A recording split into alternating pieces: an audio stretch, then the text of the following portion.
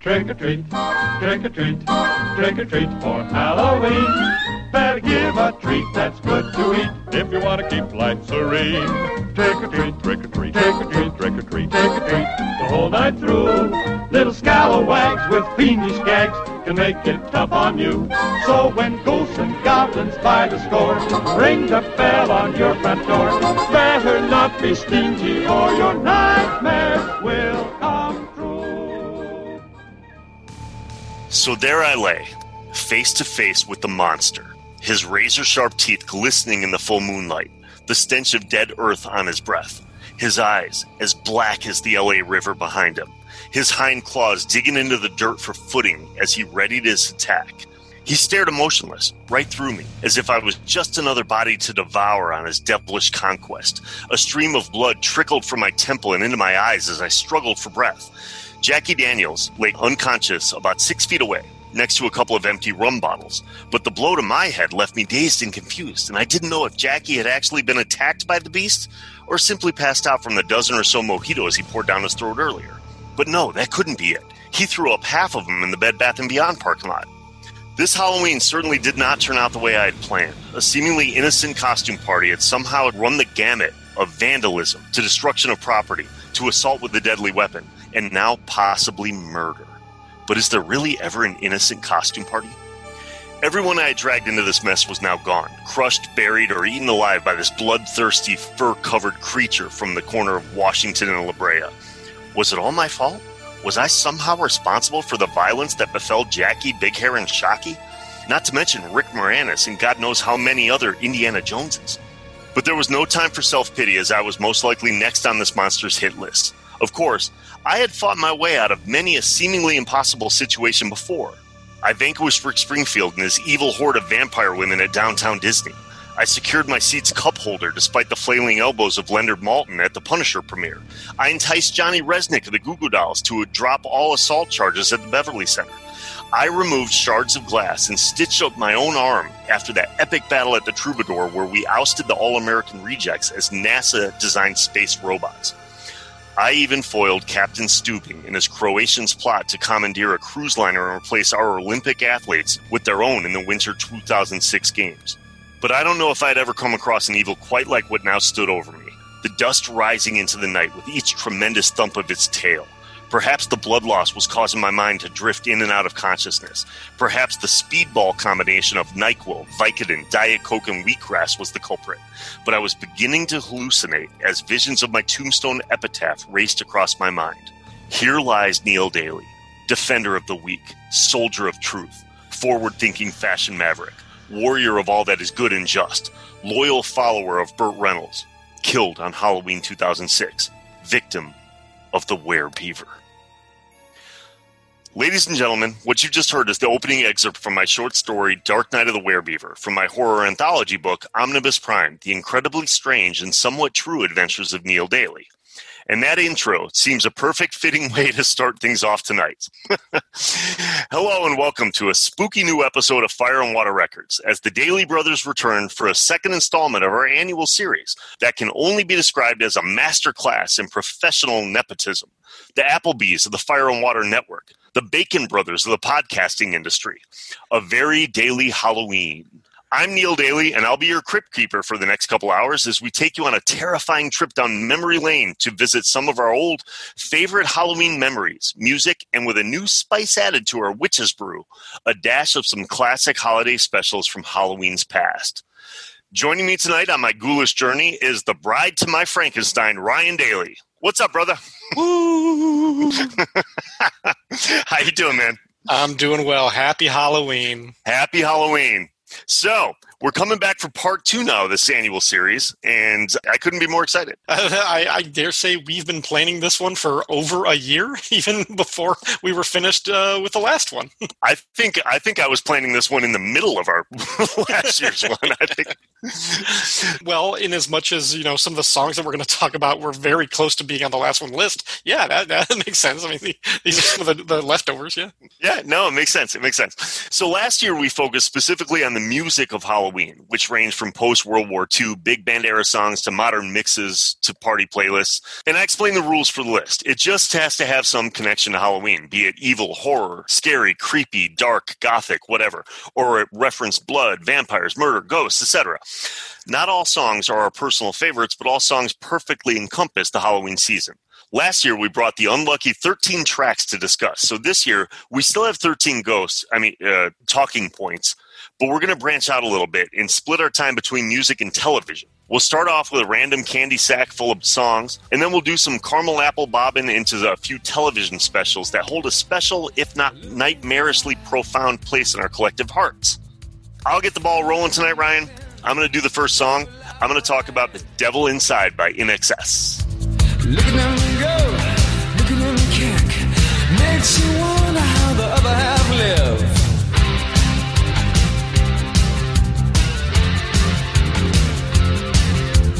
Devil inside, every single one of us. The devil inside, devil inside, devil inside, every single one of us. The devil inside. Oh.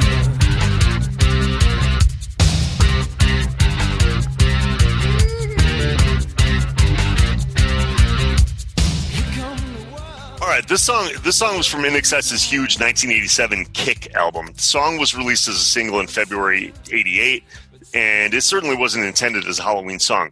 But dude, it so captures the Halloween season.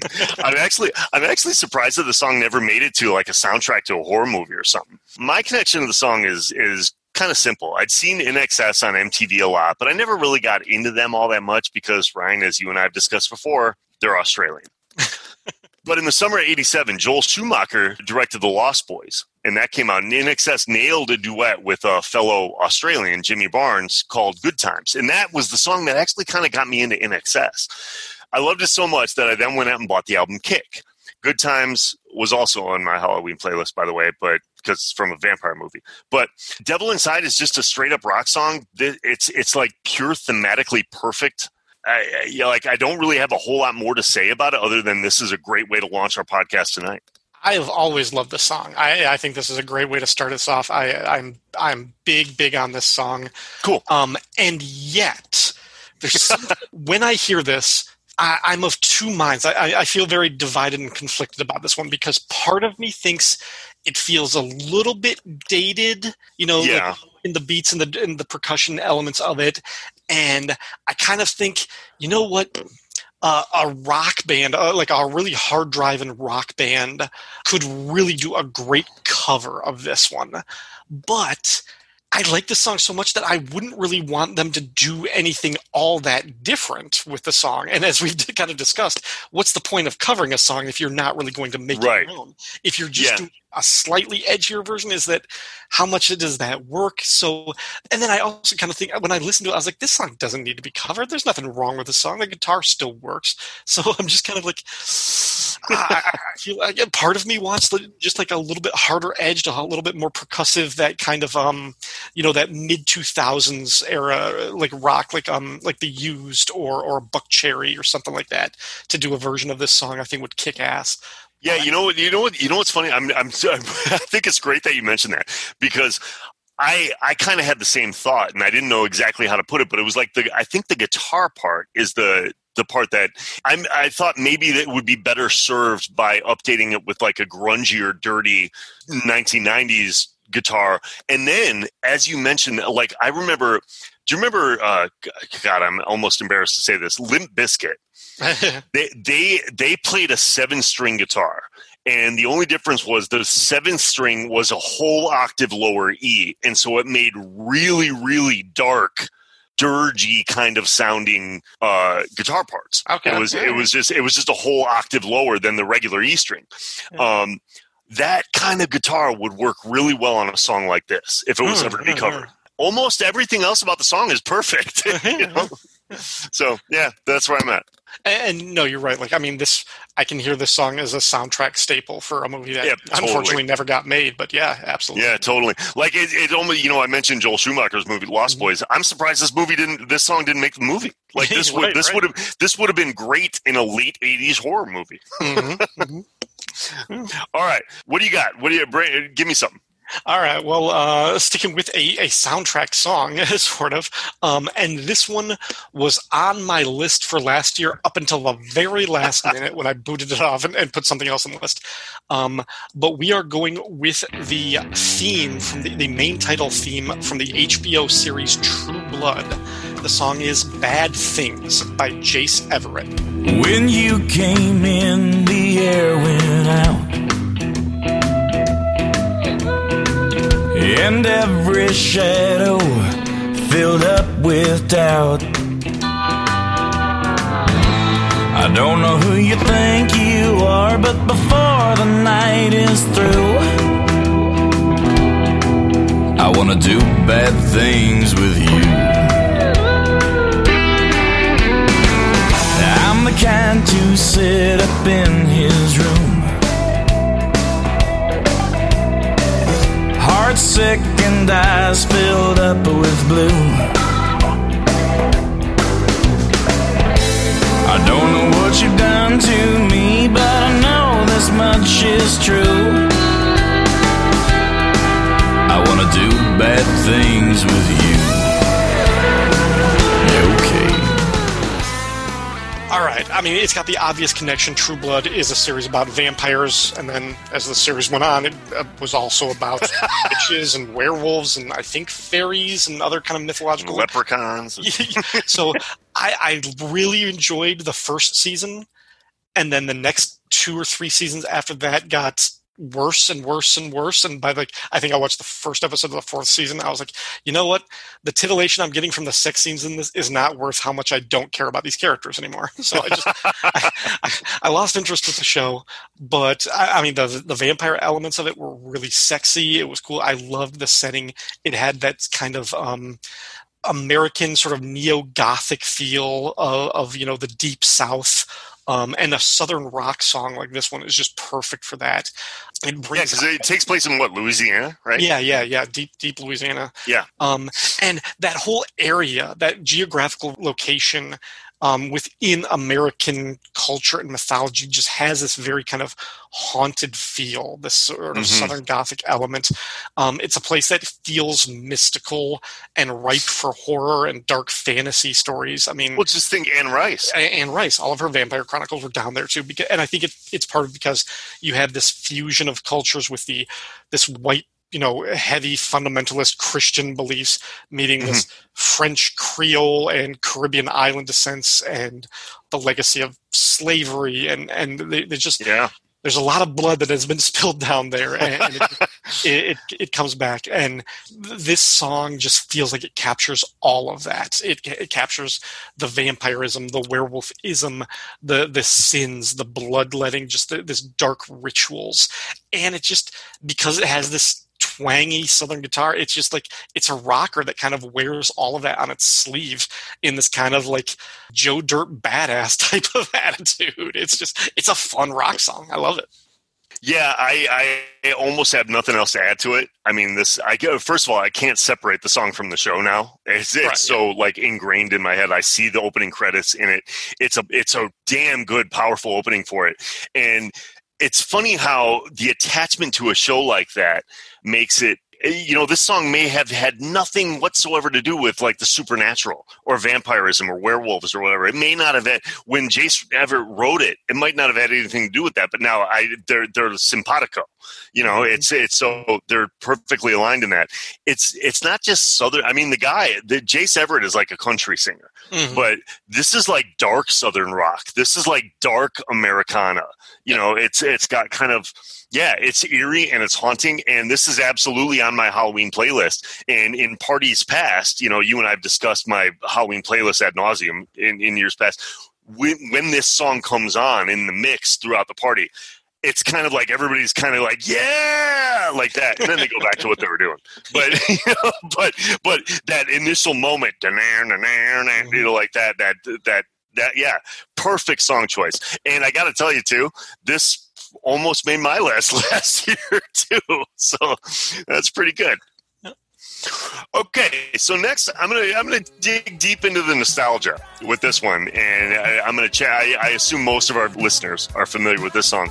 I'm gonna go with "Somebody's Watching Me" by Rockwell. When I come home at night, I break the door real tight. People call me on the phone, I'm trying to avoid. But can the people on TV see me, or am I just paranoid? When I'm in the shower, I'm afraid to wash my hair, 'cause I might open my eyes and find someone standing there. People say I'm crazy, just a little touched, but maybe showers remind me of psychotism. That's why I always feel like somebody's watching me, and I have no privacy. Oh, I always feel like somebody's watching me, who's playing tricks on me. Okay, so let's get something straight. I'm not really a big fan of the song. Okay, I'm gonna put that out there first. This was a major hit in 1984 by Rockwell, who was, for those of you that aren't familiar, Rockwell was the son of Berry Gordy, the founder of Motown, and hence the reason they got Michael Jackson to do. I know what you're thinking right now. You're thinking about Berry Gordy's cat. I'm thinking about Berry Gordy's cat. I know you're laughing. I'm going to mute because I'm laughing about it. Okay, but hence the reason Michael Jackson did the chorus vocals. The song reached number 2 on the charts in 1984, and I'm pointing that out for one specific reason. The song that was number 1 on the charts at the same time Rockwell was number 2 was "Jump" by Van Halen. And we lost Eddie Van Halen this week. Prior, the week that we're recording this, Eddie Van Halen had just passed away from his battle with throat cancer. And so I bring that up because I want to give a nod to Eddie Van Halen. He's one of my most influential musicians in my life. And we'll certainly circle back to this conversation and do a podcast about him shortly. But anyway, back to the song. I honestly... I always hated the song. I hated it when it came out. I still hate it now. But the funny thing about this song is it had to make my list because of its campiness. Mm-hmm. It's like seemingly mythical status in the particular genre of kind of dark horror music kind of thing. It's got kind of like a Ghostbusters or like Thriller, more so like a Thriller. This song, it's always going to be played at my Halloween playlist, and everyone else seems to love this song when it comes on. Everyone knows the words; they all sing it. So it's this. I used this for a sequence in my movie K911 with Diego, where he actually thought that the what was it, the Geico dollar bills were following him. I think that's what. So this is one of those campy songs like "I'm Too Sexy." That's just like everybody knows it, and now that we're 20 years removed from it, 40 years removed from it, it's actually funny. So this song makes my list. I gotta talk about it whether I like it or not. It's a perfect song for my Halloween list. You're right in that it's a dumb song. And let's be very clear about one thing. Without Michael Jackson, there's nothing to this song. Oh God, yeah. Nobody would remember. I mean, what Michael Jackson did for this song just with that one little chorus, I mean, elevating a throwaway, kind of nonsensical, silly, dumb song about paranoia and stuff to this, I'm not going to say anthemic, but something that we're still talking about, something that is still relevant, like you said, 46 years later and everything like that, and has secured this place in history. It's just because of one line that Michael Jackson recorded. I know. And they just used it to such effect. But it's this is like Michael Jackson's second best horror song. Yeah, it really is. It's so funny. And I've even heard stories over the years and stuff like that. Like Berry Gordy didn't even want to record, he didn't like the song. And this is his kid. I know, but this would have never ever gotten any recording if Michael Jackson didn't hear it and say, "Oh, I would love to do that," because he was into the Thriller and stuff like that at the time. So yeah. so I do have to ask: have you ever heard anything else by Rockwell? The short answer is no. Okay. The longer answer is, I don't know if he ever recorded anything else. Okay, Like, I don't know if there was an album with this. Okay, fair enough. Because I've always been curious about something, but not curious enough to the point that I would ever actually research it and look up. Like, Yeah, you and me both. I mean, trust me, because when I was doing this podcast, I knew that I was going to pick this song because it's, like I said, this is a song everybody likes. Like, everybody, everybody goes to it. It's a perfect, campy, fun song for this type of thing. But I didn't want to look it up. I just didn't want to. Yeah.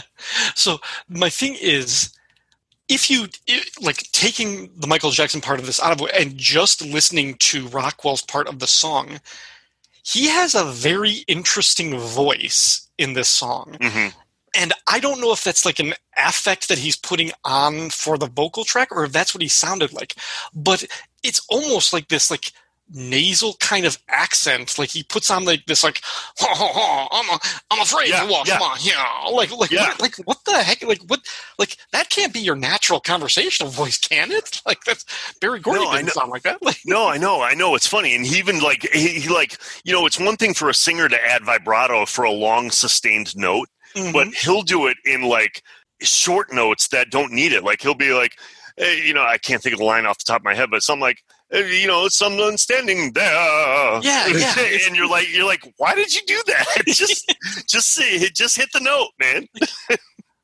and maybe it's just like he wasn't a singer, and it's just like something that he had to do in order to get through the song. Maybe, for all I know, but yeah. I mean, no, you're right. This is almost like kind of like me as a third grader trying to write like a scary song. That's kind of. I mean, this is not too far removed from Jan Jerry's "Get Down, Goblin." So, thank you for mentioning that. Yeah, no, we'll come back to that. But yeah, that's all I got for this one, though. I think all that needs to be said about it is like the emotional, somewhat narrative climax of the song. Like the last verse is a reference to the IRS. Right. And it's just like, right. Okay, I think we've said all we need to say with this one. Yep. Take it away, Michael. Exactly. So, okay. So again, like I said, I'm too, for listeners out there that are saying, then why the hell are you talking about it? It's because it's a perfect song for my Halloween playlist and it works really well in a party. And it is it's a party jam for that. Yeah, it's a party jam. It's like Crip Jam kind of thing. I mean, it's funny in that same aspect, but that's it. So, all right, let's move on. Well, we're not moving that far away because like the next song is kind of a novelty party song too. And I am taking Nightmare on My Street by DJ Jazzy Jeff and the Fresh Prince. Ew. I walked in the house, the big bad Fresh Prince, but Freddie killed all that noise real quick. He grabbed me by my neck and said, "Here's what we'll do. We got a lot of work here. Me and you, the souls of your friends, you and I will claim. You've got the body and I got the brain." I said, "Yo, Fred, I think you got me all wrong. I ain't partners with nobody with nails that long. Look, I'll be honest, man, this team won't work. The girls won't be on you, Fred, your face is all burned." Fred got mad and his head started steaming, but I thought, what the hell, I'm only dreaming. I said, "Please leave, Fred, so I can get some sleep. But give me a call, man, maybe we'll hang out next week."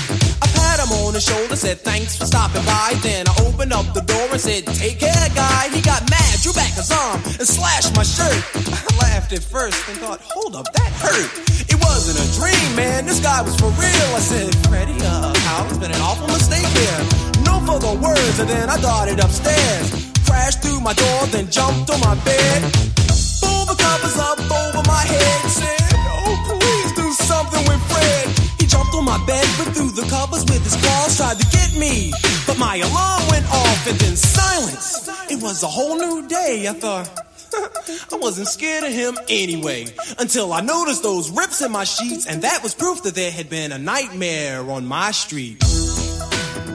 All right, this is Fresh Prince, Will Smith, his hilarious send-up of the Nightmare on Elm Street franchise, which this song came out in 1988. I think there were 3 Nightmare movies by that point. So could be 3 or 4. I don't know. Yeah, I think. Yeah. Well, so the thing is, actually, can you name them? Nightmare on Elm Street, A Nightmare on Elm Street 2, Nightmare on Elm Street 3 was that the Dream Warriors? I don't No, know if that was 3 or 4. I think that was 4. I don't know. I think 4 was the Dream Master. Oh God, I would have And never got then that.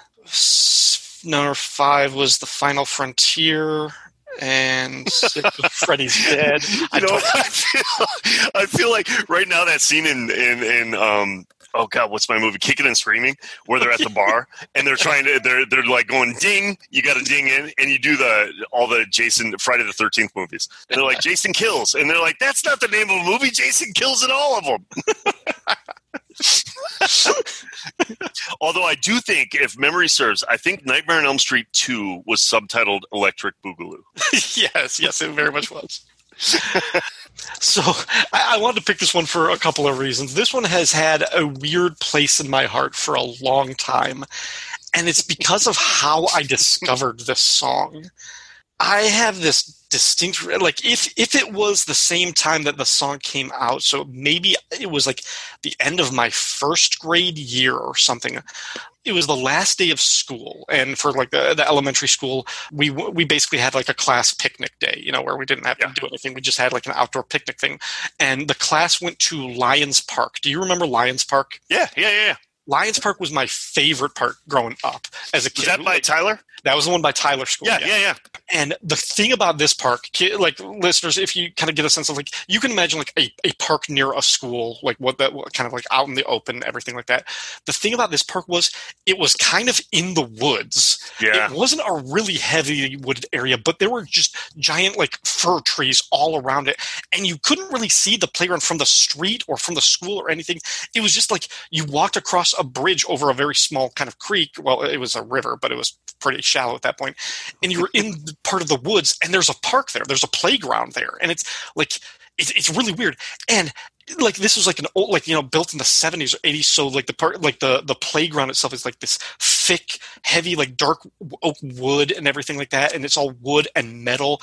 It went 3 stories high at this one point and everything with a big slide. It was dangerous as hell, which is why they tore the whole thing down. Yes. It's no longer there anymore, to my shame and everything. But like we loved playing. I had so many memories of us like taking like toy guns and everything and playing G.I. Joe on this park and everything. And like, I love this park. Anyway, so we went there for the last day of school, and there was a kid in a different class. Like it was kind of like a weird change, like different classes mingled and everything like we held. And there was a kid who to this day, I do not know his name. He was never in my class, but he was standing by like some shed or something like that where they were like cooking out near the barbecue and everything and playing this song in like his own little like boombox or Walkman or something like that, and we could all hear it, and he was lip syncing to this song. Now the thing is, this kid was very white and pretty heavy for a first or second grader and everything like that. So you got to imagine almost like a Eric Cartman-esque chubby white kid lip syncing to this, late 80s hip hop Fresh Prince song, doing all this, and we were just kind of like watching him kind of in awe. And then of course, because we're all like 7 or 8 years old, when he lip synced the word hell, Fresh Prince is scared of hell, scared as hell, we're like, ooh, should we tell the truth or something like that? We heard that. So that's dangerous. Yeah, this is such a stupid kid's story, but this is how I first heard the song, and is always kind of imprinted on that. So I wanted to talk about this because I've always had this weird fondness for the song. It's a funny song, but it's also really well written because Will Smith is a talented writer. He's talking about seeing this movie. He name drops Angie and Tina. So Neil, oh God, those are the girls that he and Jeff take to the movies. Oh my God, it's like you and I double dating. Exactly. And then he has this whole like dialogue thing with Freddy Krueger and everything, and it's funny. It's cool. There's a great loop of the Nightmare on Elm Street theme by Charles Bernstein. Yes. So it puts you in the mood. It's spooky. It's funny. It feels like the Crypt Jam type of thing. So it's kind of a little bit of a novelty song, but it's just fun. So yeah, I love it. Yeah, I'm going to go, this, for me, this song kind of resonates the exact same way the previous one, Somebody's Watching Me, does. Yeah. It's, I would, especially when this song came out, for me, like, Will Smith's style of rap wasn't my jam. I was much more into, like, the NWA and, like, kind of going, like, the darker, harder, streetwise kind of stuff. So Will Smith's jams, his rap was kind of comical, which is exactly what the point of the song is. So right. I give him a lot of credit for, like, doing exactly what he did. This is hysterical in a funny way. But again, like the previous song, despite the fact that I wasn't a big fan of it, again, it has that same kind of visceral reaction when I put this on my playlist and it comes on at my house parties and stuff on Halloween. Everybody knows the words. It's like one of those things. Everybody's like, "Oh shit!" They just want to, like, yeah. And you think 10 years after this song, he did Men in Black, which is his biggest hit or something. It's another kind of jokey movie soundtrack song. Yeah. Or the Wild Wild West. Oh, yeah. Yeah. So, which is also a song that he did, if there's nothing else to say. I know. Yeah, exactly. It's a song he did. No, but this song, like, I'm glad you put this on the list because, again, like I said, regardless, whether or not it carries a special place in my heart for the purpose of a Halloween party playlist, the song is the jam. Mm-hmm. It like checks all boxes. Yep. So we'll leave it at that. I'm going to go next. Now this one, I'm going to dig back into, like, my since we're kind of going a little weird and quirky tonight, I'm going to go with something that is kind of like a little bit brings out the inner child in me around Halloween. And that means a lot. So I'm going to go with Danny Elfman's The Remains of the Day from the Corpse Bride soundtrack. Like who was a beauty known for miles around when a mysterious stranger came into town. He was plenty good looking, but down on his cash. And our poor little baby, she fell hard and fast when her daddy said no. She just couldn't cope, so our lovers came up with a plan to elope.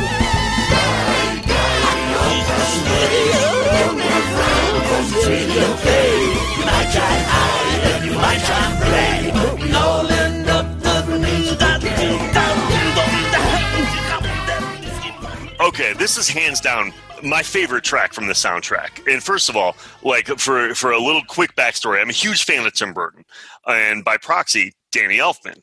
I loved his movies, Nightmare Before Christmas. I loved his Corpse Bride animated stuff. There's even songs from Danny Elfman's former group Oingo Boingo that make my Halloween party playlist. So, he's sprinkled all over the place.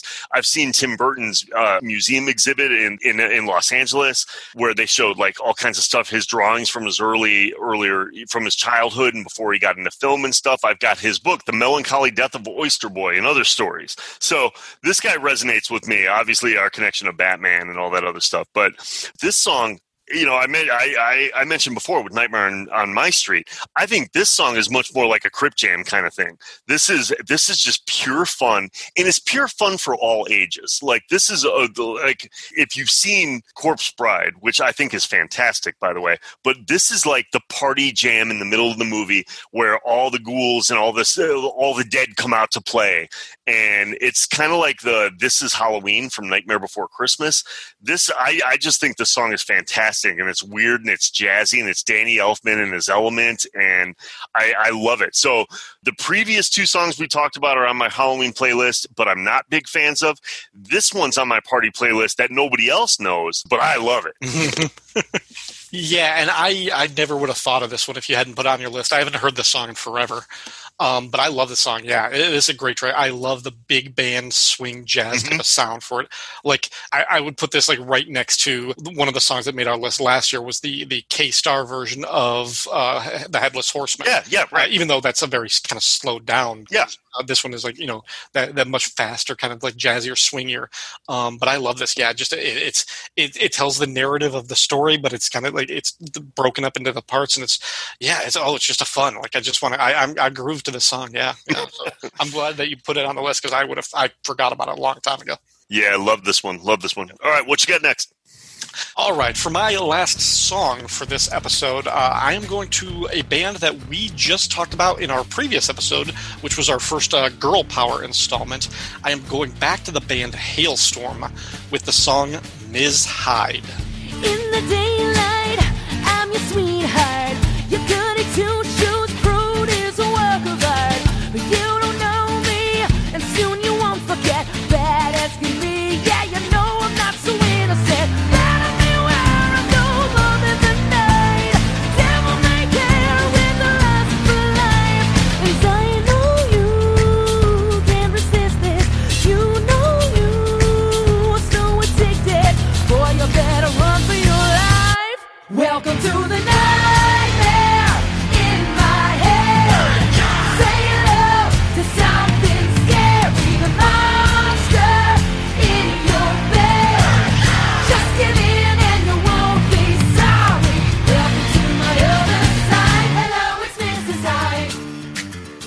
Yeah, this song originally debuted in the 2012 album The Strange Case of Hailstorm, which also featured the two songs that we talked about on the other one. But I'm actually, the version that I just played, that you just heard, is actually from the 2020 Reimagined EP. And I only heard this version because on that last episode, you gave a shout out and told me to listen to their cover of I Will Always Love You. So I played that song, and this one followed right after it. I just like the song. The album kept playing. So I heard this one, and I really, really like this one. I mean, the original version is a harder rock song. It's got like the electric guitar. This version swaps that out for an acoustic guitar. Mm-hmm. And there's another element in the percussion. I don't know what it is, but it almost feels like a kind of clap or snap type of sound. And those elements in it, like I hear this song and I get a Halloween vibe. It feels a little bit more organic, a little bit autumnal, even with the song Ms. Hyde. It's a reference to Dr. Jekyll and Mr. Hyde. Obviously, the duality. Lizzie Hale has said that she wrote the song to try and express how she feels on stage and off as two different people.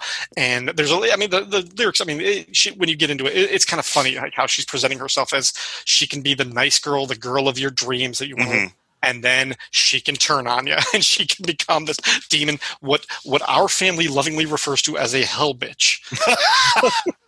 Yeah. Yes. Props to your wife. And I props to my wife, coined by my mother, as if you can believe that, listeners. But yeah, so I really like, the whole, obviously with that would be enough to give it the reference for the Halloween thing because of the Jekyll and Hyde connection. But just this kind of stripped down, slightly more bare bones approach just feels like a Halloween track to me. And I really, really dig it. It's like a really cool song. All right, now we're talking, bro. I mean, first of all, like you said, we've already talked about Hailstorm. We've already gone over the Women in Rock podcast. I'm a huge fan of the original version of the song. It's loud and raucous and dirty and raunchy and kind of sounds like Guns N' Roses or, whatever.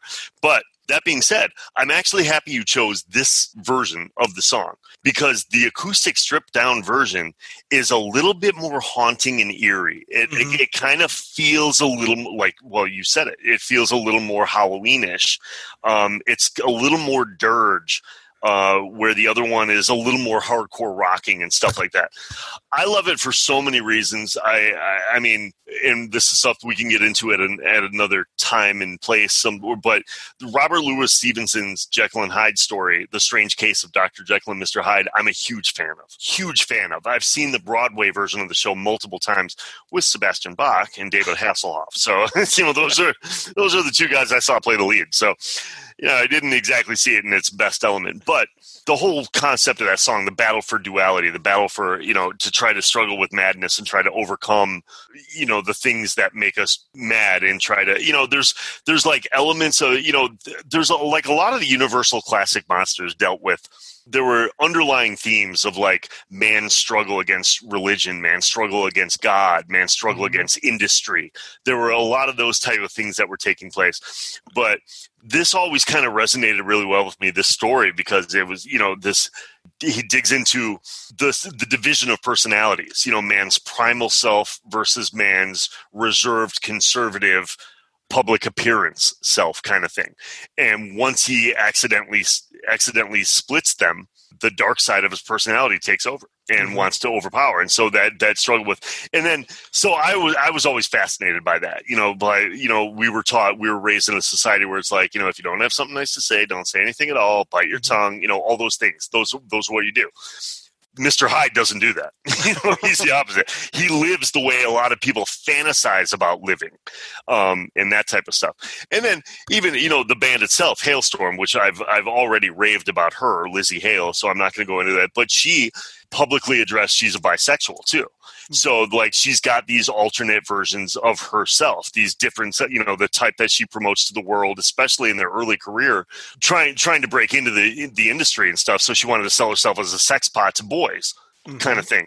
And she struggled with trying to keep her, she's where she doesn't see a difference between male or woman. She's attracted to the person. She's attracted to the personality. She's attracted to the energy that person portrays. So anyway, without getting, I don't want to make this like a philosophical discussion kind of thing, but that for all those reasons, I love the band. I love this song. I love their sound. And I think you picked the perfect version of the song for this particular podcast because it's eerie. It's a haunting version of it. The stripped down acoustic nature of the song works really well on this list. All right, so bring it home with the last song for this episode. Okay, so to bring it home, to end the musical portion of this episode, I'm going with 30 Seconds to Mars, The Kill. What if I wanted to break, laugh it all off in your face? What would you do?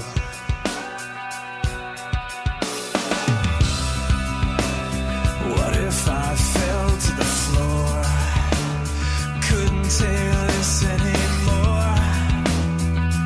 What would you do? Come break me down, bury me, I am finished with you. So I've been wanting to talk about this band for a long time. I just haven't found the right spot to do it. But this is it. This is the show to do it. 30 Seconds to Mars is like the electronic alternative rock group fronted by Jared Leto and his brother Shannon on drums. I don't know how many people have heard of them. Everybody knows who Jared Leto is. I'm not sure that many people are familiar with the band. Now, Ryan, as you know, I've loved these guys for over a decade. I saw them first at the Palladium in Hollywood when it was just a club show. In the mid to late 2000s. I want to say like maybe 2006, 2007-ish. And I'm not going to spend a lot of time talking about the band. That's not what we're here for. But I will say this. Aside from the legion of goth kids that adore this group, I feel like they've honestly been unfairly critiqued for a couple of reasons. Number one, people in the music industry don't like it when actors join the fray. So they're always kind of like frowned upon. Everybody's like, oh, that's a side project. So they don't take it as seriously. Mm-hmm. And number two, Jared Leto has a long history of being a difficult actor to work with, being kind of an asshole to put it, he's like disturbingly pretentious at best and just a dick at worst. So regardless of which side of the fence you fall on, what you think of him as a person or an actor, you got to admit this guy can fucking sing. And he has got a vocal range that few maybe Steve Perry from Journey might be the last guy that could kind of go that route. He's got pipes. Anyway, so even though I knew them long before the song, this is the song that kind of gave, I think, the world notice. Like this song launched them in maybe to the next level and made them popular. This got a lot of play on social media, got play on MTV. The video was kind of a retelling of The Shining. So it was almost, it was kind of like a shot for shot retelling of The Shining. It's dark, it's gothic. I mean, the band is kind of dark and gothic anyways, but a little more electronic tinged. But this is a straight up rock song out of like a goth emo modern something or other. I don't quite know how to describe it, but this is a killer Halloween song. And that's where I'm going to leave it. Yeah, I figured the video might have been front and center in your thinking with why you put it on the track and everything. Just because I watched that, and yeah, it's all about like basically the premise is the band is checking themselves into this old hotel, and they've got the run of the place just to kind of come down from their tour, and each one of them begins to be haunted by these things from The Shining. One goes to the forbidden room and sees the woman in the shower. One goes to the bar and they're supposed to be deserted, but he's being served. Jared Leto is being kind of like, he sees somebody walking around, he starts following him, and it's like it's a mirror version of himself, and it ends with they're all in kind of like the ballroom wearing the same sort of tuxedo that Jack Nicholson is wearing in the photograph shot at the end of the movie. Really, really cool. The video was great. Just a great, and yeah, I mean, dare I say I've been a fan of Jared Leto's music since my so-called life. 1996. All right. Good for you.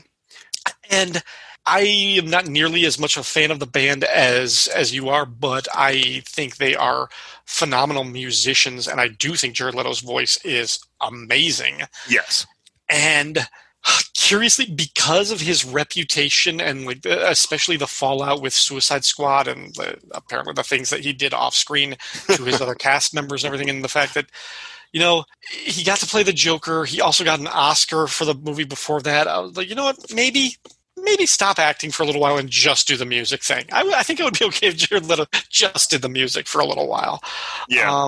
But yeah, I don't have anything else to add to it other than I love the video. I think it's a killer song. And yeah, people who may not appreciate the band because of him or just general, whether you don't like him because of his antics or, as you described, just kind of shortchange him because you think this is just like some little side vanity project. He's much more talented than that. Yeah, and the last thing I'm going to add is, like, in his defense, he apparently, you know, I've heard his bio before, and he moved out to LA actually to be a musician first and foremost. So he was discovered by somebody in a mall, a talent agent that said, "Hey, you want to be in this TV show?" and whatnot. So that's how he got into acting. But he was a musician first and foremost. And then secondly, to answer your initial question about did I pick the song for the list because of the video, the answer is actually no. And surprisingly, it's because maybe it's because of his acting background or maybe his gothic interests or whatever. The first time I saw them play was the album release party for this album, which was Beautiful Lie, I think was the album that it was on. And I just remember the show.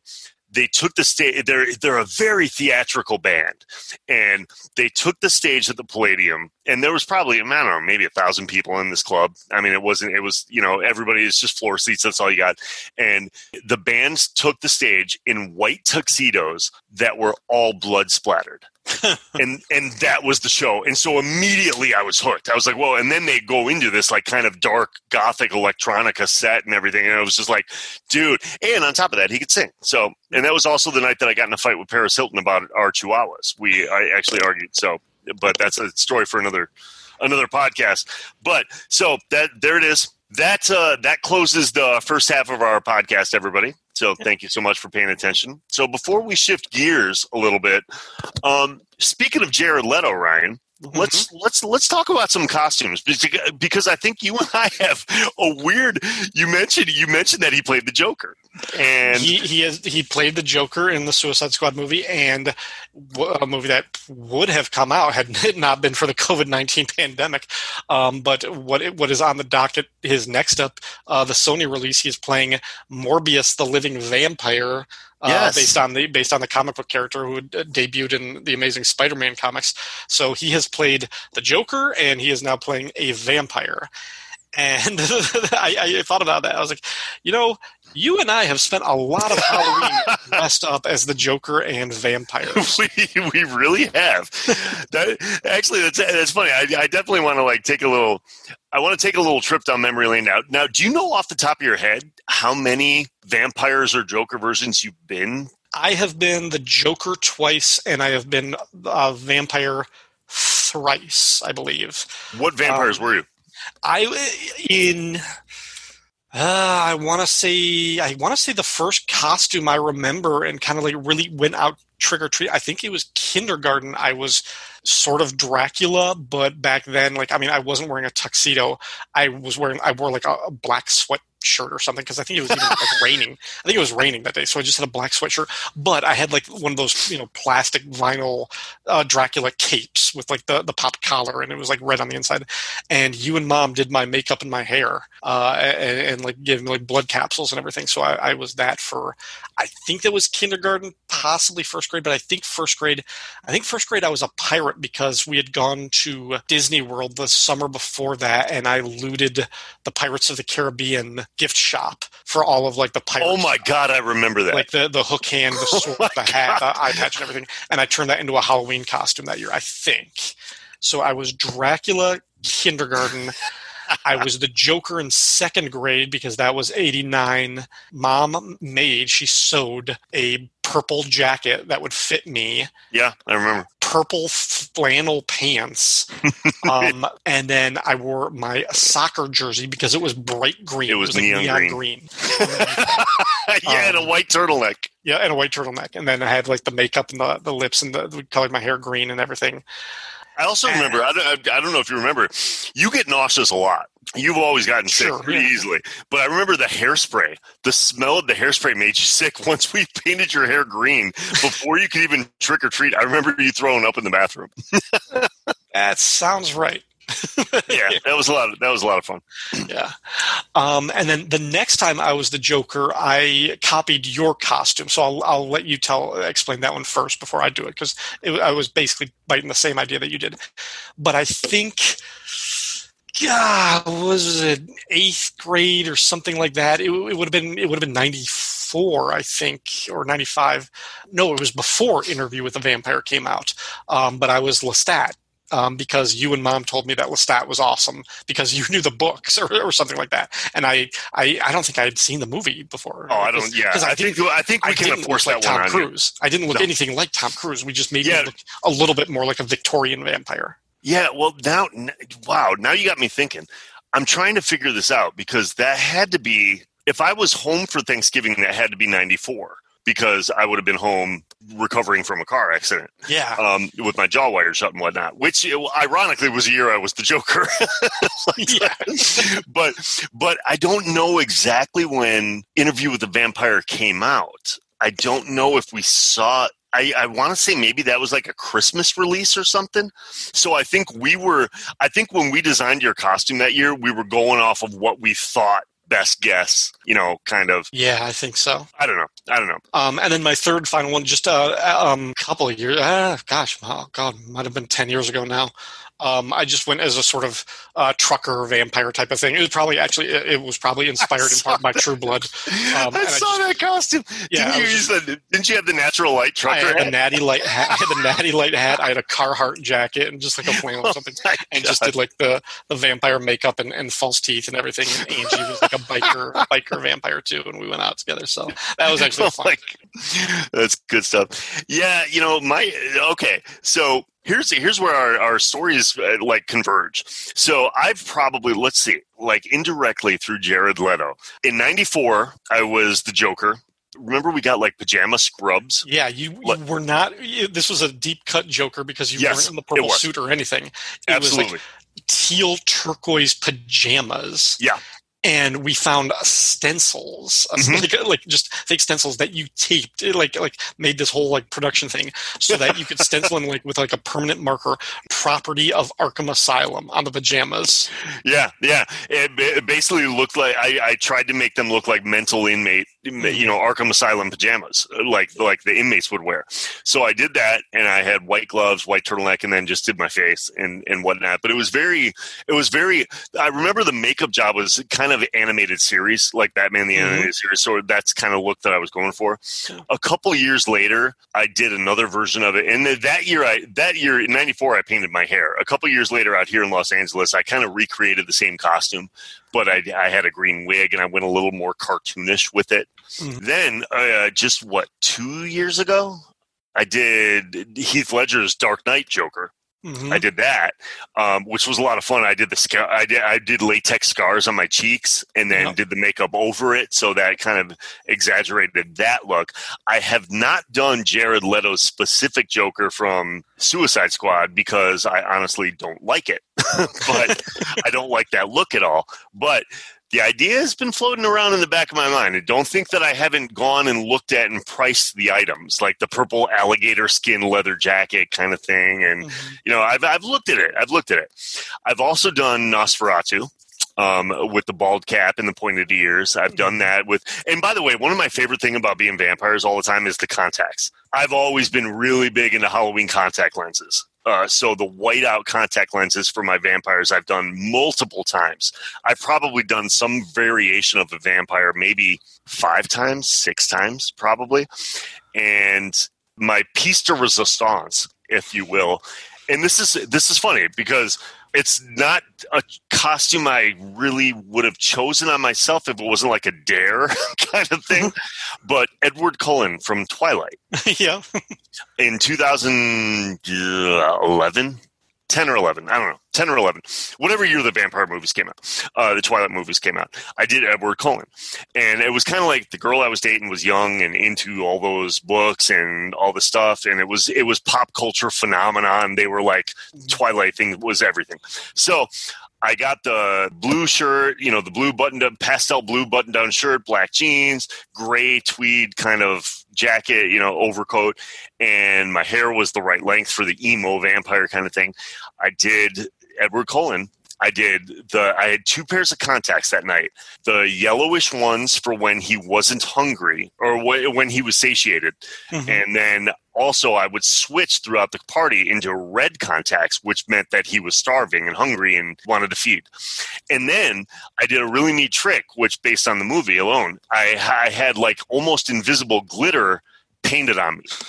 So in certain lighting, now this never showed up in photos though. The problem was in photographs, it never really looked good. You couldn't really tell.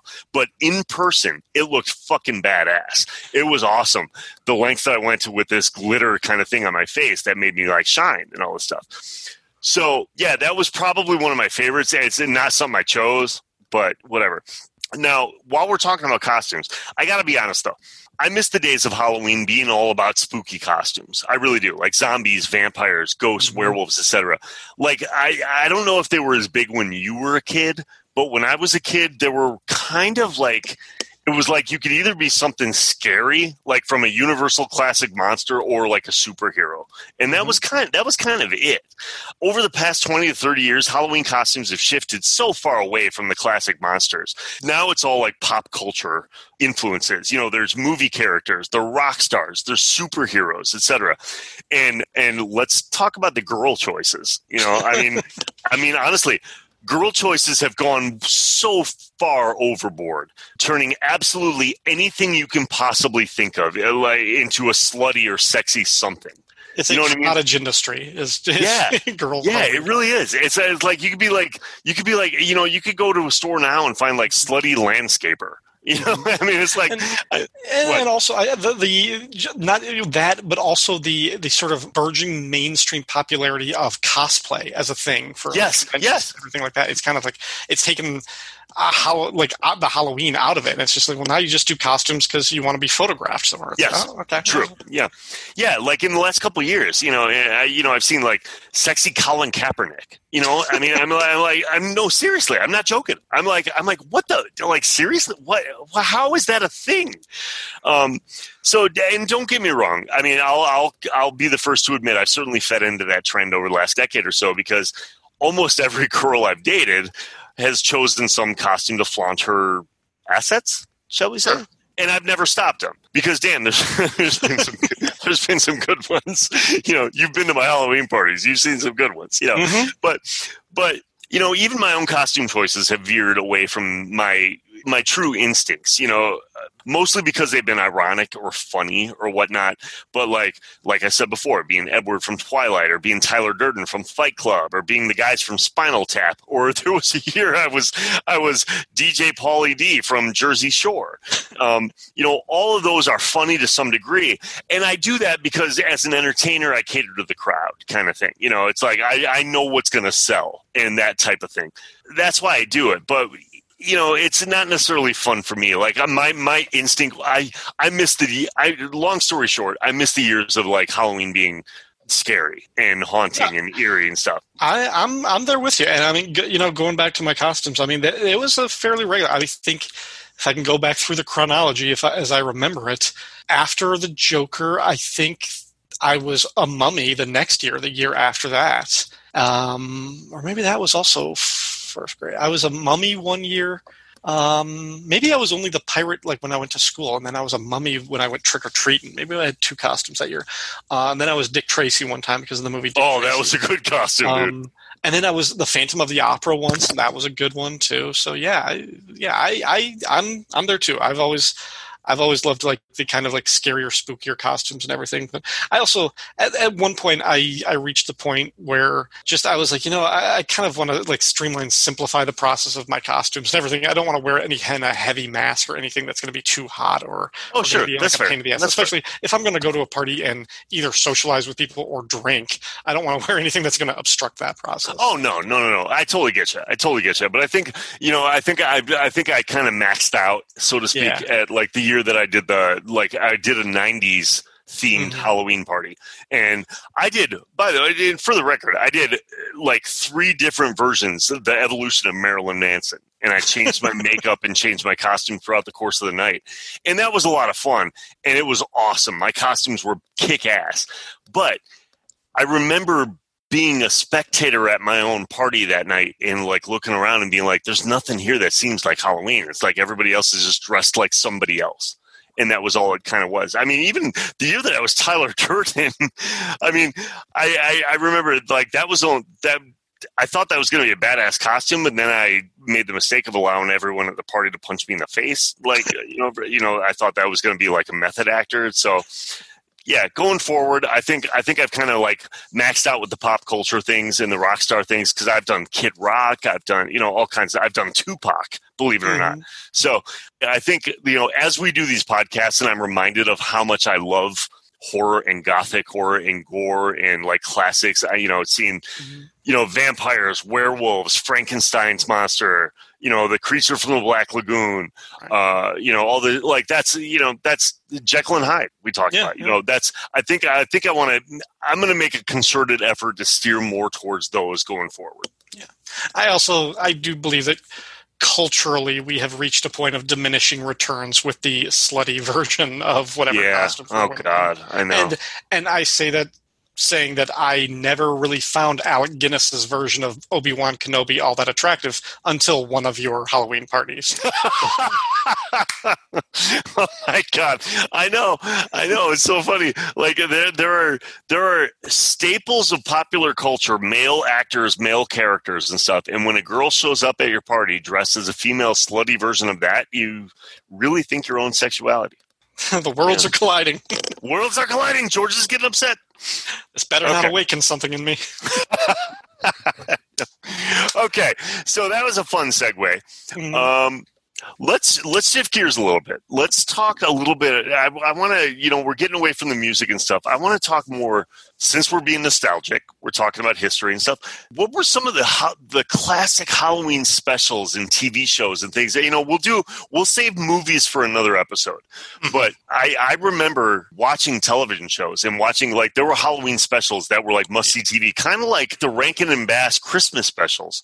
Halloween used to have a series of stuff that they would put out there that were a bit must-see TV for kids or to watch around Halloween. And I feel like we've gotten away from it lately.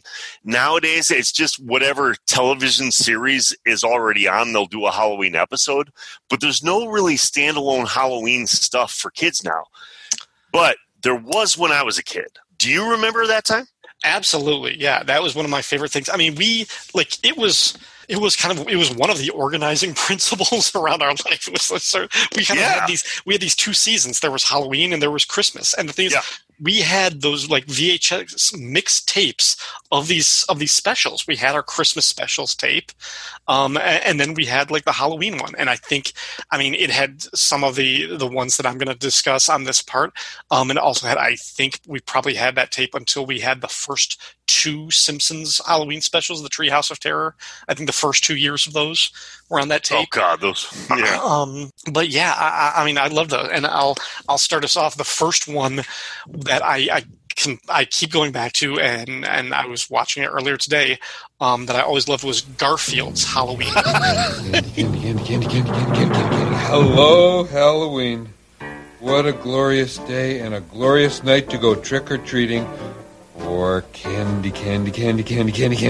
Steady yourself, Garfield. First you gotta get a costume, then you gotta get a sack. A sack to hold all that candy. Easy, boy. First you gotta get up. And this debuted actually in 1985, so right in the sweet spot when I was a kid. And the whole thing is, very briefly, Garfield and Odie go out trick-or-treating, and they're doing their whole thing, and somehow they get on a boat and they cross a river. They end up going to this dark mansion where this old man tells them a story about a lost pirate treasure, and these pirate ghosts come to get them, and they have to escape and everything. The funny thing is, it's a weird special because it starts off as a musical. You know, there's these songs and everything. There's a song about Garfield singing "What Should I Be," and I have always I memorized that song. I like that song so much that I could quote that thing. Like, to this day, 35 years later or something, I would say, I could be a scary vampire, turn myself into a bat, flap, flap. Or I could put on some black pajamas and go as a big fat Halloween cat. What should I be? And I knew that stuff, and it was so fun. And I watched it again. Halfway through the special, it takes a weird ass turn. It's like, yes, it does. It's like from dusk till dawn. It's like, wait, what is this cartoon about? What a great comparison! Because it's Garfield and Odie putting on funny costumes and going trick or treating, and then they go to this creepy ass mansion with a scary dude, and it's terrifying for little kids. And I remember as a kid being scared, but still being like, I have to watch this. These pirate ghosts are freaking terrifying, and they're going to come through the wall, and they have to swim, and this old man steals their boat, so they have to swim across the river, and Odie saves his life. It's like, what the heck was this adventure? This is equal parts thrilling and silly and scary. It's like everything that I love about Halloween in this tiny little Garfield adventure. Okay. Oh my God. This is so fun. All right. So I've never seen that show until you told me you were going to talk about it on this podcast. And so I decided I better do some homework and I better watch it. And the funny thing is, I was around in 85 when you were a kid. I remember you watching stuff like this. I just never paid attention to it. So I never watched. So I watched it recently for the first time. And a couple of things jumped out at me. Number one, Garfield doesn't move his mouth when he talks. It's all internal monologue until he sings. And then he sings, like in the opening credits, he actually sings the song. Yeah. So if you're John, the owner of the cat, and this guy just always looks at you, you wonder what's going on in his head, but then he busts out in song. I think that's really cool. Okay. But John has a pumpkin over his head for a good part of it. Yeah. Let's talk about John. What's the deal with John, by the way? Because he has a dog and a cat. And is he married? Is he divorced? Is he gay? What's the story with John? That is a good question. I have always interpreted him as just a bachelor, quote unquote. I know there's a more recent cartoon that he has a girlfriend or something like that. Yeah, he doesn't strike me as the type of guy to have a girlfriend, though. I don't think so either. I don't know. He's either a widower who's gone insane, or yeah, he might be gay. That wouldn't have broken away from any theories that I had as a kid. Okay, cool. So the other thing though was, first of all, I loved the fact that this, I feel like this cartoon couldn't have come out more recently, and I think it's because it actually takes a dark turn towards the scary. Yeah, like you mentioned, it gets really creepy, and in the second half of the last act of this cartoon is haunting in a sense that I feel like modern day kids wouldn't be prepared for that type of stuff. This is what you could do in the 80s, you could get away with this, but this whole thing got really, really dark and creepy, and ghosts were haunting and chasing him and all this stuff. Now, as I watched it, the adult rational part of me is watching this. I'm trying so hard to escape into my childhood and watch it from a child's eyes. But the one thing that I had trouble doing was because in the last sequence, actually the very last scene, Garfield sees the guy that was in the house on TV talking about doing pirate shows. He's the narrator of a television show. Mm-hmm. And the only thing I thought of is Garfield must have gone trick-or-treating, had a candy hangover kind of thing, got high off candy, passed out, and I feel like he dreamt the whole thing, because this guy this guy on TV, this creepy old man, was doing a pirate thing on TV, and Garfield dreamt that he went and found him. That's my philosophy. I think maybe that's a little too meta, but that's where I'm going with this.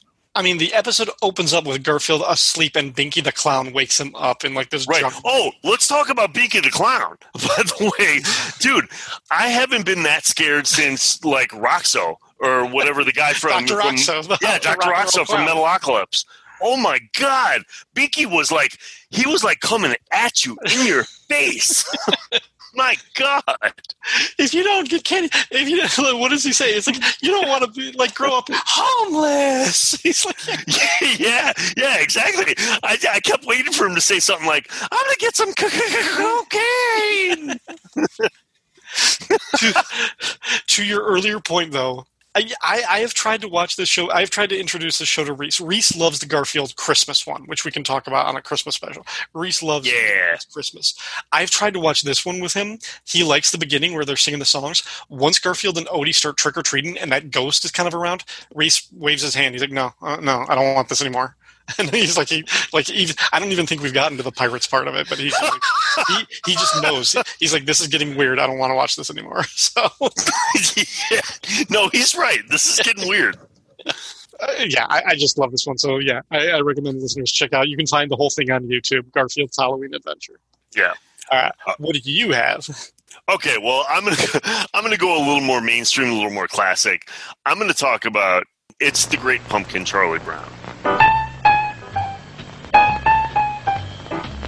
Dear Great Pumpkin, I'm looking forward to your arrival on Halloween night. I hope you will bring me lots of presents. They're back. All the Little Peanuts characters in a happy Halloween special that's filled with delightful, heartwarming adventures from their wonderful cartoon world. It's the Great Pumpkin, Charlie Brown. George! And here's Linus to tell you more about it. On Halloween night, the Great Pumpkin rises out of his pumpkin patch and flies through the air with his bag of toys for all the children. While Linus waits for the Great Pumpkin, ghosts and goblins, witches and owls make the scene, with Charlie Brown and his Peanuts playmates off on a haunting spree that's filled with surprises. It's the Great Pumpkin, Charlie Brown, in color. Now, this particular thing, this is such a staple of like our nostalgic history, like of Halloween. It's like it plays on multiple. It airs on ABC. It airs on Freeform. It airs a couple of times leading up to Halloween. I don't think there's a whole lot I need to add to it because it plays year round. It's an annual thing on primetime TV. The only, I put this on my list because quite simply, this was something I remember getting excited to watch. This was kind of like way back in the day, and I'm gonna go way back to like when we were kids. I remember the commercials on CBS for when Rudolph was going to air in December. And, it was like this, we didn't have DVRs then. So you had to watch something live. That was a really, really big deal. This one, It's the Great Pumpkin, Charlie Brown was that type of show that you had to I needed the TV guide. I needed to know when it was going to be on. I needed to know what night. I needed to see the commercials that showed when it was going to air. And I needed to, we needed to stop everything we were doing, make sure dinner was done. We had our snacks, we had our drinks, whatever. We sit down in front of the TV, and that was must-see TV. And It's the Great Pumpkin, Charlie Brown, it's still, every year I watch it annually. It's part of my Halloween tradition. And I love it. I love it so much because it's got all the classic Peanut elements. It's got Charlie Brown missing the football. It's got him feeling like a loser. It's got Sally and being in love with Linus. Like all these storylines that kids that are fans of the Peanuts remember. And just this great comparison to from the Great Pumpkin to Santa Claus. And there's this weird metaphor that Linus brings it up a couple times. He's like, oh, but you believe in this big fat red guy with a beard, blah, blah, blah. And he goes off. I don't know. There's just something about It's the Great Pumpkin. The music was awesome. Vincent Guaraldi's soundtrack was awesome. I have to watch this every year it comes on. Yeah, I remember. I remember watching this one. Watching it again today for the first time in a long time, it occurred to me, Lucy is mean. Oh God, yeah. like it's not just the football. I mean, we all like that's a staple of popular culture is her pulling the football away and tricking Charlie Brown into kicking at it every time. But like she's really bossy. She's really kind of just like harsh and everything. I was like, she grew up to be a mean girl, like a Rachel McAdams mean girl. Oh God, yeah. The other thing is, and this will be a weird callback to something else that we talked about 20 minutes ago. The line that I completely forgot about when Sally stays back with Linus when they're in the pumpkin patch waiting, and she goes, "You hold my hand and I'll slug you." I love that line, and it occurred to me for the first time. I have heard that song quoted in another TV show, and bringing it to what we were talking about, it was quoted by, of all people, the Joker in an episode of Batman the Animated Series. It was. My God! There was an episode set inside. There was just like a bit inside the Arkham Asylum where the Joker is sitting watching TV next to Poison Ivy or something like that. They had co-ed break rooms or something in Arkham Asylum, and they were allowed to just commingle and hang out. And she gets mad at him or something like that, and he says something like, "You hold my hand and I'll slug you" or something like that. Oh my God! So I heard her say that. I was like, oh yeah, the Joker said that in a Batman episode, and we spent so much time talking about the Joker. I was like, yeah, I'll bring that back. So that's awesome. Yeah, that's good. Yeah, I honestly have nothing else to add to it, but this is kind of what I think the Rankin and Bass Rudolph the Red-Nosed Reindeer means to people at Christmas time. Mm-hmm. This is kind of that thing for Halloween. Oliver, can I have a pumpkin, please? Sure, Mouse. Oh, thanks. If you give a mouse a pumpkin, he'll use it to... Mouse, what are you going to use it for? Wait and see.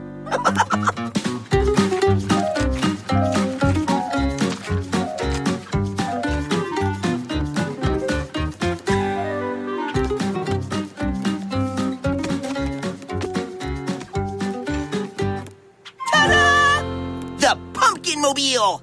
That's terrific. That's only one part. Oliver, could I have a shoe? Sure, but you're going trick-or-treating as a shoe? Not exactly. Watch.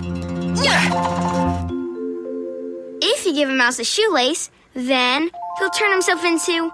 Super Mummy! He's like you, Oliver. He's a superhero and he's scary.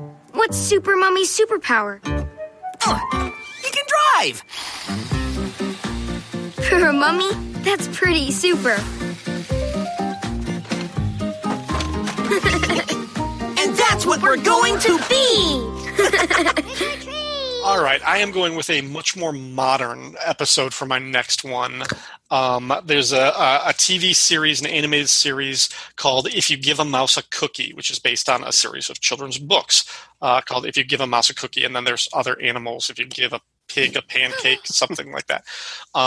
It's the TV series is this adorable little short stories and everything. The theme music is produced by Lisa Loeb. Really? Yeah, she does the theme. Wow. And it's just like this really like all of the episodes seem to be about impulse control and well, if I see a group of kids, going skating, I have to go skating too. It's like, no, you have a job. You need to get to this person before it's too late and do something. Stop skating. And it's like, but anyway, there's a Halloween special in it called If You Give a Mouse a Pumpkin. And the whole thing is like, there's the main character is Mouse, and he's got his best friend, a human boy named Oliver. It's like, and all of these animals, there's a moose, a pig, a dog, and a cat, and they have their human familiars. And it's a kids show, so you don't bat an eye. You just accept, okay, all these kids have these friends who are animals and everything. And like within that, there's also like this characterization, like the dog is obsessively friends with his boy partner. Like he loves his friend more than he loves any of the other animals and everything, because dogs are man's best friend. So they have to dress up in the same type of costumes and everything. The moose, who is the largest character, is also a scaredy cat. He's terrified of everything. So there's like all the and like the cat is like kind of a tech genius and everything. So there's this whole little special, and the cat puts on this spooktacular like haunted house thing at their house and everything, with these an animatronic or electronic ghosts, and they break and they get sent all over town. So as the kids are trick-or-treating, they have to find these ghosts and bring them back.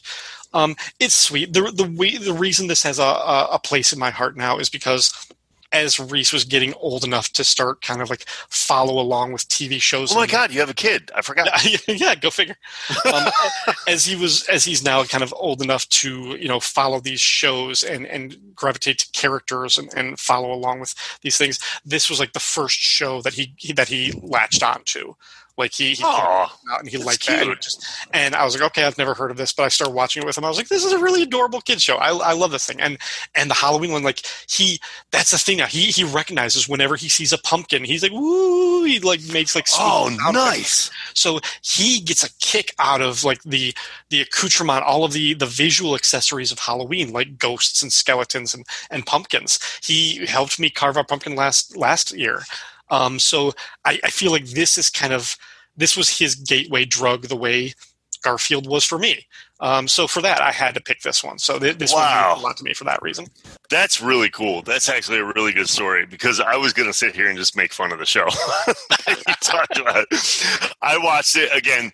It's not something I'd ever seen before until you told me that you were going to talk about it. So I watched it on Amazon Prime the other night, and it's cute. I have no idea what's going on. I kind of had, for some reason, I kind of felt like the only reason that you picked this was because the Moose and Angie connection. I thought maybe you watched this to freak her out every like Halloween. Like if Angie's like, she gets post-traumatic. Yeah. Like if she starts for our listeners out there, Angie and Moose do not get along well. And I'll just leave it at that. But like, I thought maybe like, okay, if Angie's talking back to you and giving you attitude, you're all of a sudden going to be like, hey, Angie, let's give a mouse a pumpkin. And, she'll run out of the room kind of thing. So the moose is afraid of Angie. That's how that's going to No, but this was absolutely cute. And aside from the fact that I have no personal connection to the show whatsoever, I do like the fact, like, I miss this type of stuff. I've recently, leading up to this show, I still watch things like the Fat Albert Halloween special and things like that.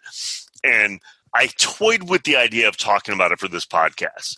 And then I watched it again and I realized I shouldn't address this for so many reasons. There's so many reasons. It's horrible stereotypes against African Americans. It's Bill Cosby. It's like there's a lot of things about it that I just didn't want to address. I didn't want to get into. But I do like the fact I miss having Halloween specials. Mm-hmm. So for that reason, I thought this was a really good pick. And it's cute. It's cute. And I'll leave it at that. Yeah. If you got little kids, this would be, I say give this a shot. I've mentioned it to you before, like since having a kid, like my emotional spectrum just completely like rebooted and like changed, like, and like the things that I get attached to and the things that I find cute and adorable and emotional and sad are completely different than the human being that I was 4 years ago. It's just it's really weird. Well, that makes perfect sense. And that leads me into my pick for my next television special, because this makes me emotionally sad. And makes me, all the things that you just mentioned. I'm going way back into the 70s, because there was a singular, I think it was a CBS show. I don't remember what network it aired, but it was a hodgepodge of all of the Bugs Bunny cartoons that were like 2-minute shorts and 3-minute shorts and things they put together. Bugs Bunny did a Halloween special called Halloween. When the moon is full and the banshees wail, and the ghosts are about, and your skin grows pale, as the feeling of fear permeates the air, It's Halloween. So beware. Beware.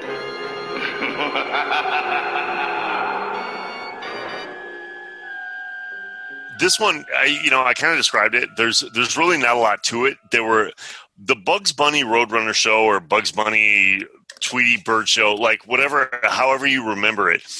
They were usually just like the cartoon shorts were about 3 minutes long, maybe 2 minutes long, something like that. And they just put a bunch of them together. They were just little skits, and that's all they were. But Bugs Bunny did a number of scary things. They had a witch Hazel. They had a giant red furry monster called Gossamer. They had like all kinds of things. So Bugs Bunny put together in, I want to say 77, 78, something like that, a Halloween special, and it added all the elements of the scary ones. And they just played them out. But there was a cool, the one that I remember the most was Bugs Bunny spent the night in Dracula's castle, and he was reading a book in his bedroom about spells. And Dracula snuck up behind him and was trying to attack Bugs Bunny, and Bugs Bunny just happened to be reading the spell Abracadabra, which made Dracula turn into a bat. And then the bat was flying around, and then he said something else like hocus pocus, and then he turned back into a guy. Anyway, long story short, all these things were funny. They were stupid and silly, and they meant nothing, and they were all like little 2-minute excerpts, but I remember this from my childhood, and it means something to me, and I loved the Bugs Bunny Halloween stuff. Yeah, I don't remember if this was on that tape, because I didn't really have a memory of this one. I don't know if it was. Yeah, I think this one was before my time, because I didn't remember seeing this one until you mentioned it, and I looked this one up, and it was fun. I mean, I appreciate it for the same reasons, but yeah. Yeah, well, see, and here's the thing. The Bugs Bunny Roadrunner show, or like a lot of these bits, the reason I remember this, because this was still a part of Saturday morning cartoons, and like there was a period of time where Saturday mornings were, the Hanna-Barbera characters or the Bugs Bunny Looney Tunes characters and stuff. So a lot of this stuff I'd seen before, they were all aired on Saturday mornings. And I just remember a time when that was the end all be all of the week. You go to school all week. Friday night, I'm talking about childhood, before you played sports, before you did anything else, extracurricular activities. I just remember Saturday mornings you wake up, and then you've got this slate of like 3 hours where you just watch cartoons. And a lot of this stuff I'd seen before. But then when they packaged them all together and put them on a primetime episode at night leading up to Halloween, that was awesome. And that's what I remember about it. Very cool, very cool. All right, then my last one, I am going with The Legend of Sleepy Hollow. With a hip, hip, and a clippity clop, he's out looking for a chop. So don't stop to figure out a plan. You can't reason with a headless man. Now, if you doubt this tale is so, I met that spook just a year ago. Now, I didn't stop for a second look, but made for the bridge that spanned the brook. But once you cross that bridge, my friend, this road is power in. So when you're riding home tonight, make for the bridge with all your might. He'll be down in the hollow there. Keep your head, look out, beware. With a hip, hip, and a clippity-clop, he's down looking for a head to swap. So don't try to figure out a plan. You can't reason with a headless man. This one was in 1949. Disney produced it as a. Oh my God! It's that old. Yeah, yeah. It was packaged as The Adventures of Mr. Toad and Ichabod, or maybe The Adventure of Ichabod and Mr. Toad. I don't remember which one. But it was like the Mr. Toad story from The Wind and the Willows or something like that. And then The Legend of Sleepy Hollow was the second half with Ichabod Crane and the Headless Horseman. Now, I remember at some point later on, it was re-released to VHS as The Legend of Sleepy Hollow, and it had 2 Disney shorts in front of it. One of them was a special called Lonesome Ghosts with Mickey Mouse, Goofy, and Donald Duck going as like basically ghost exterminators to a haunted house with actual ghosts that are like pranking them the whole time. You can find the short on Disney Plus. I love it. And then there was another one called Trick or Treat, which was Donald Duck's nephews, Huey, Dewey, and Louie, and the Disney version of Witch Hazel, basically pranking Donald. And then we had all three of those were packaged, and we must have recorded this VHS onto our mix Halloween tape because we had this. And the last one, The Legend of Sleepy Hollow, this was the one that I always came back to. This was the climax. For me, this one was the best one. Yeah. I love this story. It's narrated by Bing Crosby. And it's the story. It's an adaptation of Washington Irving's story, and just the color palette of like this, upstate New York, New England type of like fall weather thing. It's dark. It's the brown colors of like foliage and everything like that. It's just of this sort of Puritan era and everything like that. And you hear the story differently as an adult when you like the way they talk about the character. And it's like, this guy, it's Ichabod Crane was kind of an asshole. I tried to read the story one time and I really couldn't get into it, but I was like, just having it, I kind of, because of the way he kind of prances around, as a kid, you have this image of him, but when you actually listen to the lyrics and the way he's narrating, it's like, I wouldn't like this guy. I'm not sure I would miss him when he's gone. Because then this is another one that takes this abrupt and harsh turn on Halloween night when the Brom Bones character, who you think is like this bully, and then maybe he's not that bad and everything. So he sings a song about the Headless Horseman, which we covered the song last time, and then like the last 10 minutes of the special is this nightmarish, he's walking his horse through this creepy wooded area, this wooded path, and like the clouds are in the shape of hands grasping the moon, covering it up, and all of like the reeds and everything banging on the trees and everything sound like drums or hoof prints or something like that. And he's terrified, and then you just get this laugh, this and the Headless Horseman bounding out like he's coming out of hell, and his horse just breathing steam and everything. It's this terrifying and thrilling chase adventure that culminates with the main guy dying. He throws this fiery pumpkin, and it's like, his body was never recovered. It's like, holy shit, what? I was like a little kid when I watched this, and it blew my mind. But I've always loved this special. Yeah, I love it too. For all the there's something about like this was creepy and haunting and dark for like a 1940s, 30s, 40s special for like Disney. Lexi and I, my girlfriend, recently watched the Halloween. The Sleepy Hollow movie with Johnny Depp and Tim Burton, and we watched this. And she was asking me about like the ending and whatnot, and I kept saying, "Oh, that's not the way I remember it." And I explained to her the way I remember it based on the Disney version. I was like, no, the guy dies at the end. It's not a happy ending. And she was like, what do you mean he dies? And I'm like, so she was like, is Brom Bones the Headless Horseman or what? And I'm like, we don't know. That was the cool thing about the story. We honestly don't know. That was the creepiest thing about the story. And I remember, like you said, the color palette of the Disney thing. I remember the clouds becoming fingers around the moon, all the stuff you described.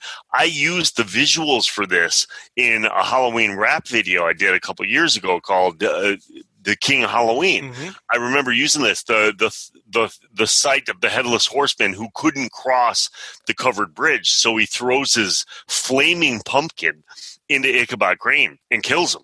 Like, oh my God, this is just so awesome. And you and I have a really weird nostalgic, like, kind of a connection to a lot of the lesser known Disney projects, I want to say. I don't know why, but we have like an attention to like the Robin Hood, Little John Disney things. We didn't quite grasp the huge major hits. We kind of segued into the lesser known ones. And this was one of those things. I remember you loved it. I loved it. We both loved this Disney version of this, and it was creepy and it was dark and it was scary. And that's what I loved about Halloween.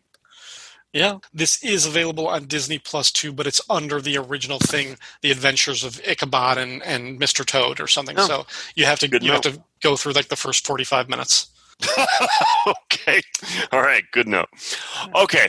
I got one more to add tonight. I'm gonna bring us home with one thing. Now, I want to preface this by you and I had talked about doing a Simpsons Halloween special, and one of them was going to make the list. But the thing is, what it came down to is we couldn't decide whether it was going to be the Simpsons Treehouse of Horror full episodes or individual snippets of those, and I really couldn't decide on one. So I thought we probably should leave that for another day. Mm-hmm. So what I wanted to do was add the last really great Halloween episode, or a Halloween special, I should say, that I remember. That was a standalone Halloween thing that really made me that brought joy and fear and horror and all this stuff to my life.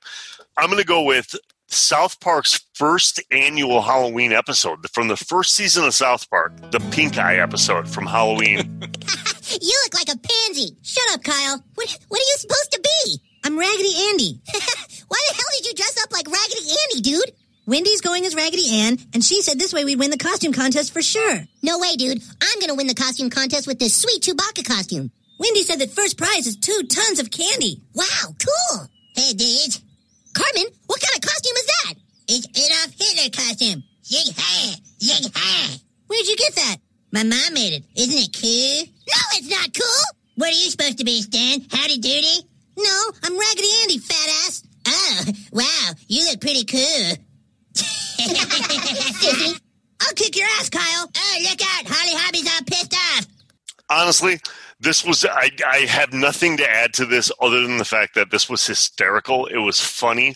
I loved the concept of it. And for a cartoon that was in prime time, South Park was brand new.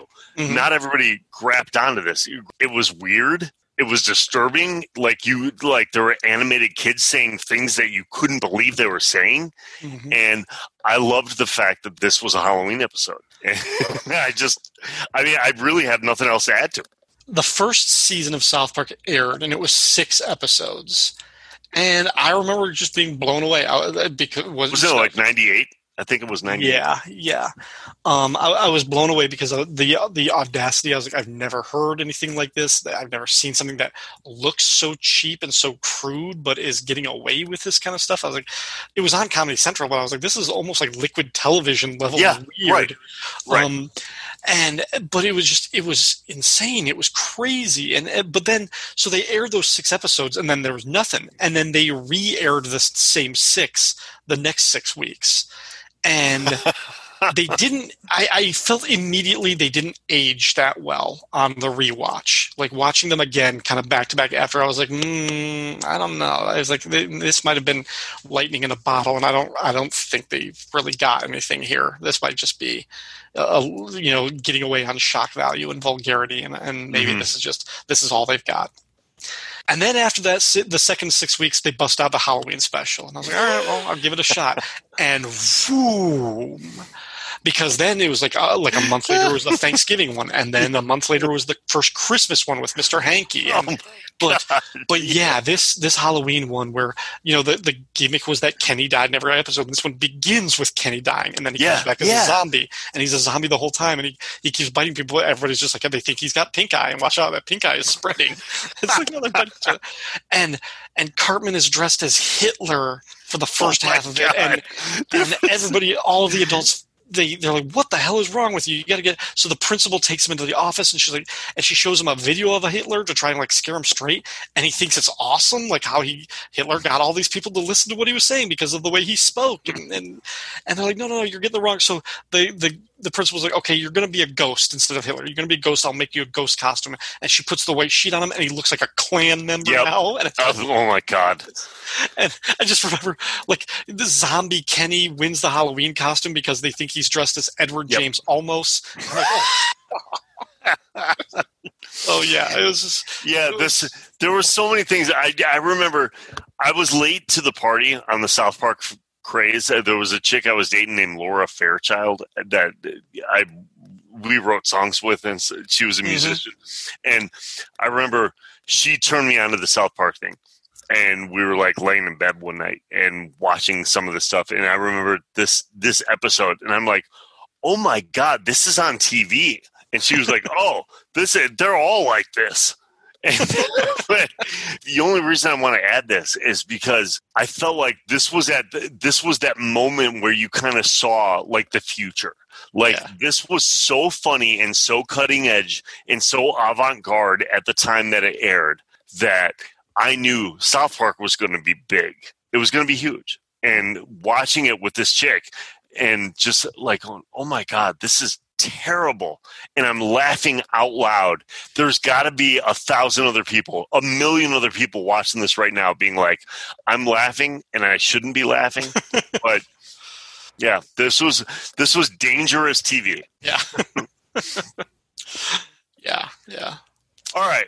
Well, that's it for our second annual Daily Family Halloween special. For anyone wondering how my encounter with the werebeaver ended up, you'll have to check out my book, Omnibus Prime, The Incredibly Strange but Somewhat True Adventures of Neil Daly, available on Amazon and iTunes. But I can tell you this, I managed to stave off his attack for a short period of time by using wine bottle corks and shoving them into his giant buck teeth. Anyway, thanks so much for listening. Fire and Water Records is a proud part of the Fire and Water Podcast Network. Feedback for the show can be left at fireandwaterpodcast.com, as well as Facebook and Twitter. Special thanks to our Patreon supporters. For information on how you can support the Fire and Water Podcast Network, visit patreon.com/FWPodcasts. If you like the show but don't wish to support us through Patreon, please go to Apple Podcasts or Spotify or wherever you download podcasts and leave a nice 5-star review for Fire and Water Records. Every review helps push this podcast out to a wider and wider audience. All music clips and quoted lyrics are used for entertainment purposes, and no copyright infringement is intended. As always, thanks for listening, and happy Halloween. Happy Halloween! I don't know who you think you are, but before tonight is through, I wanna do bad things with you. I wanna do real bad things with you.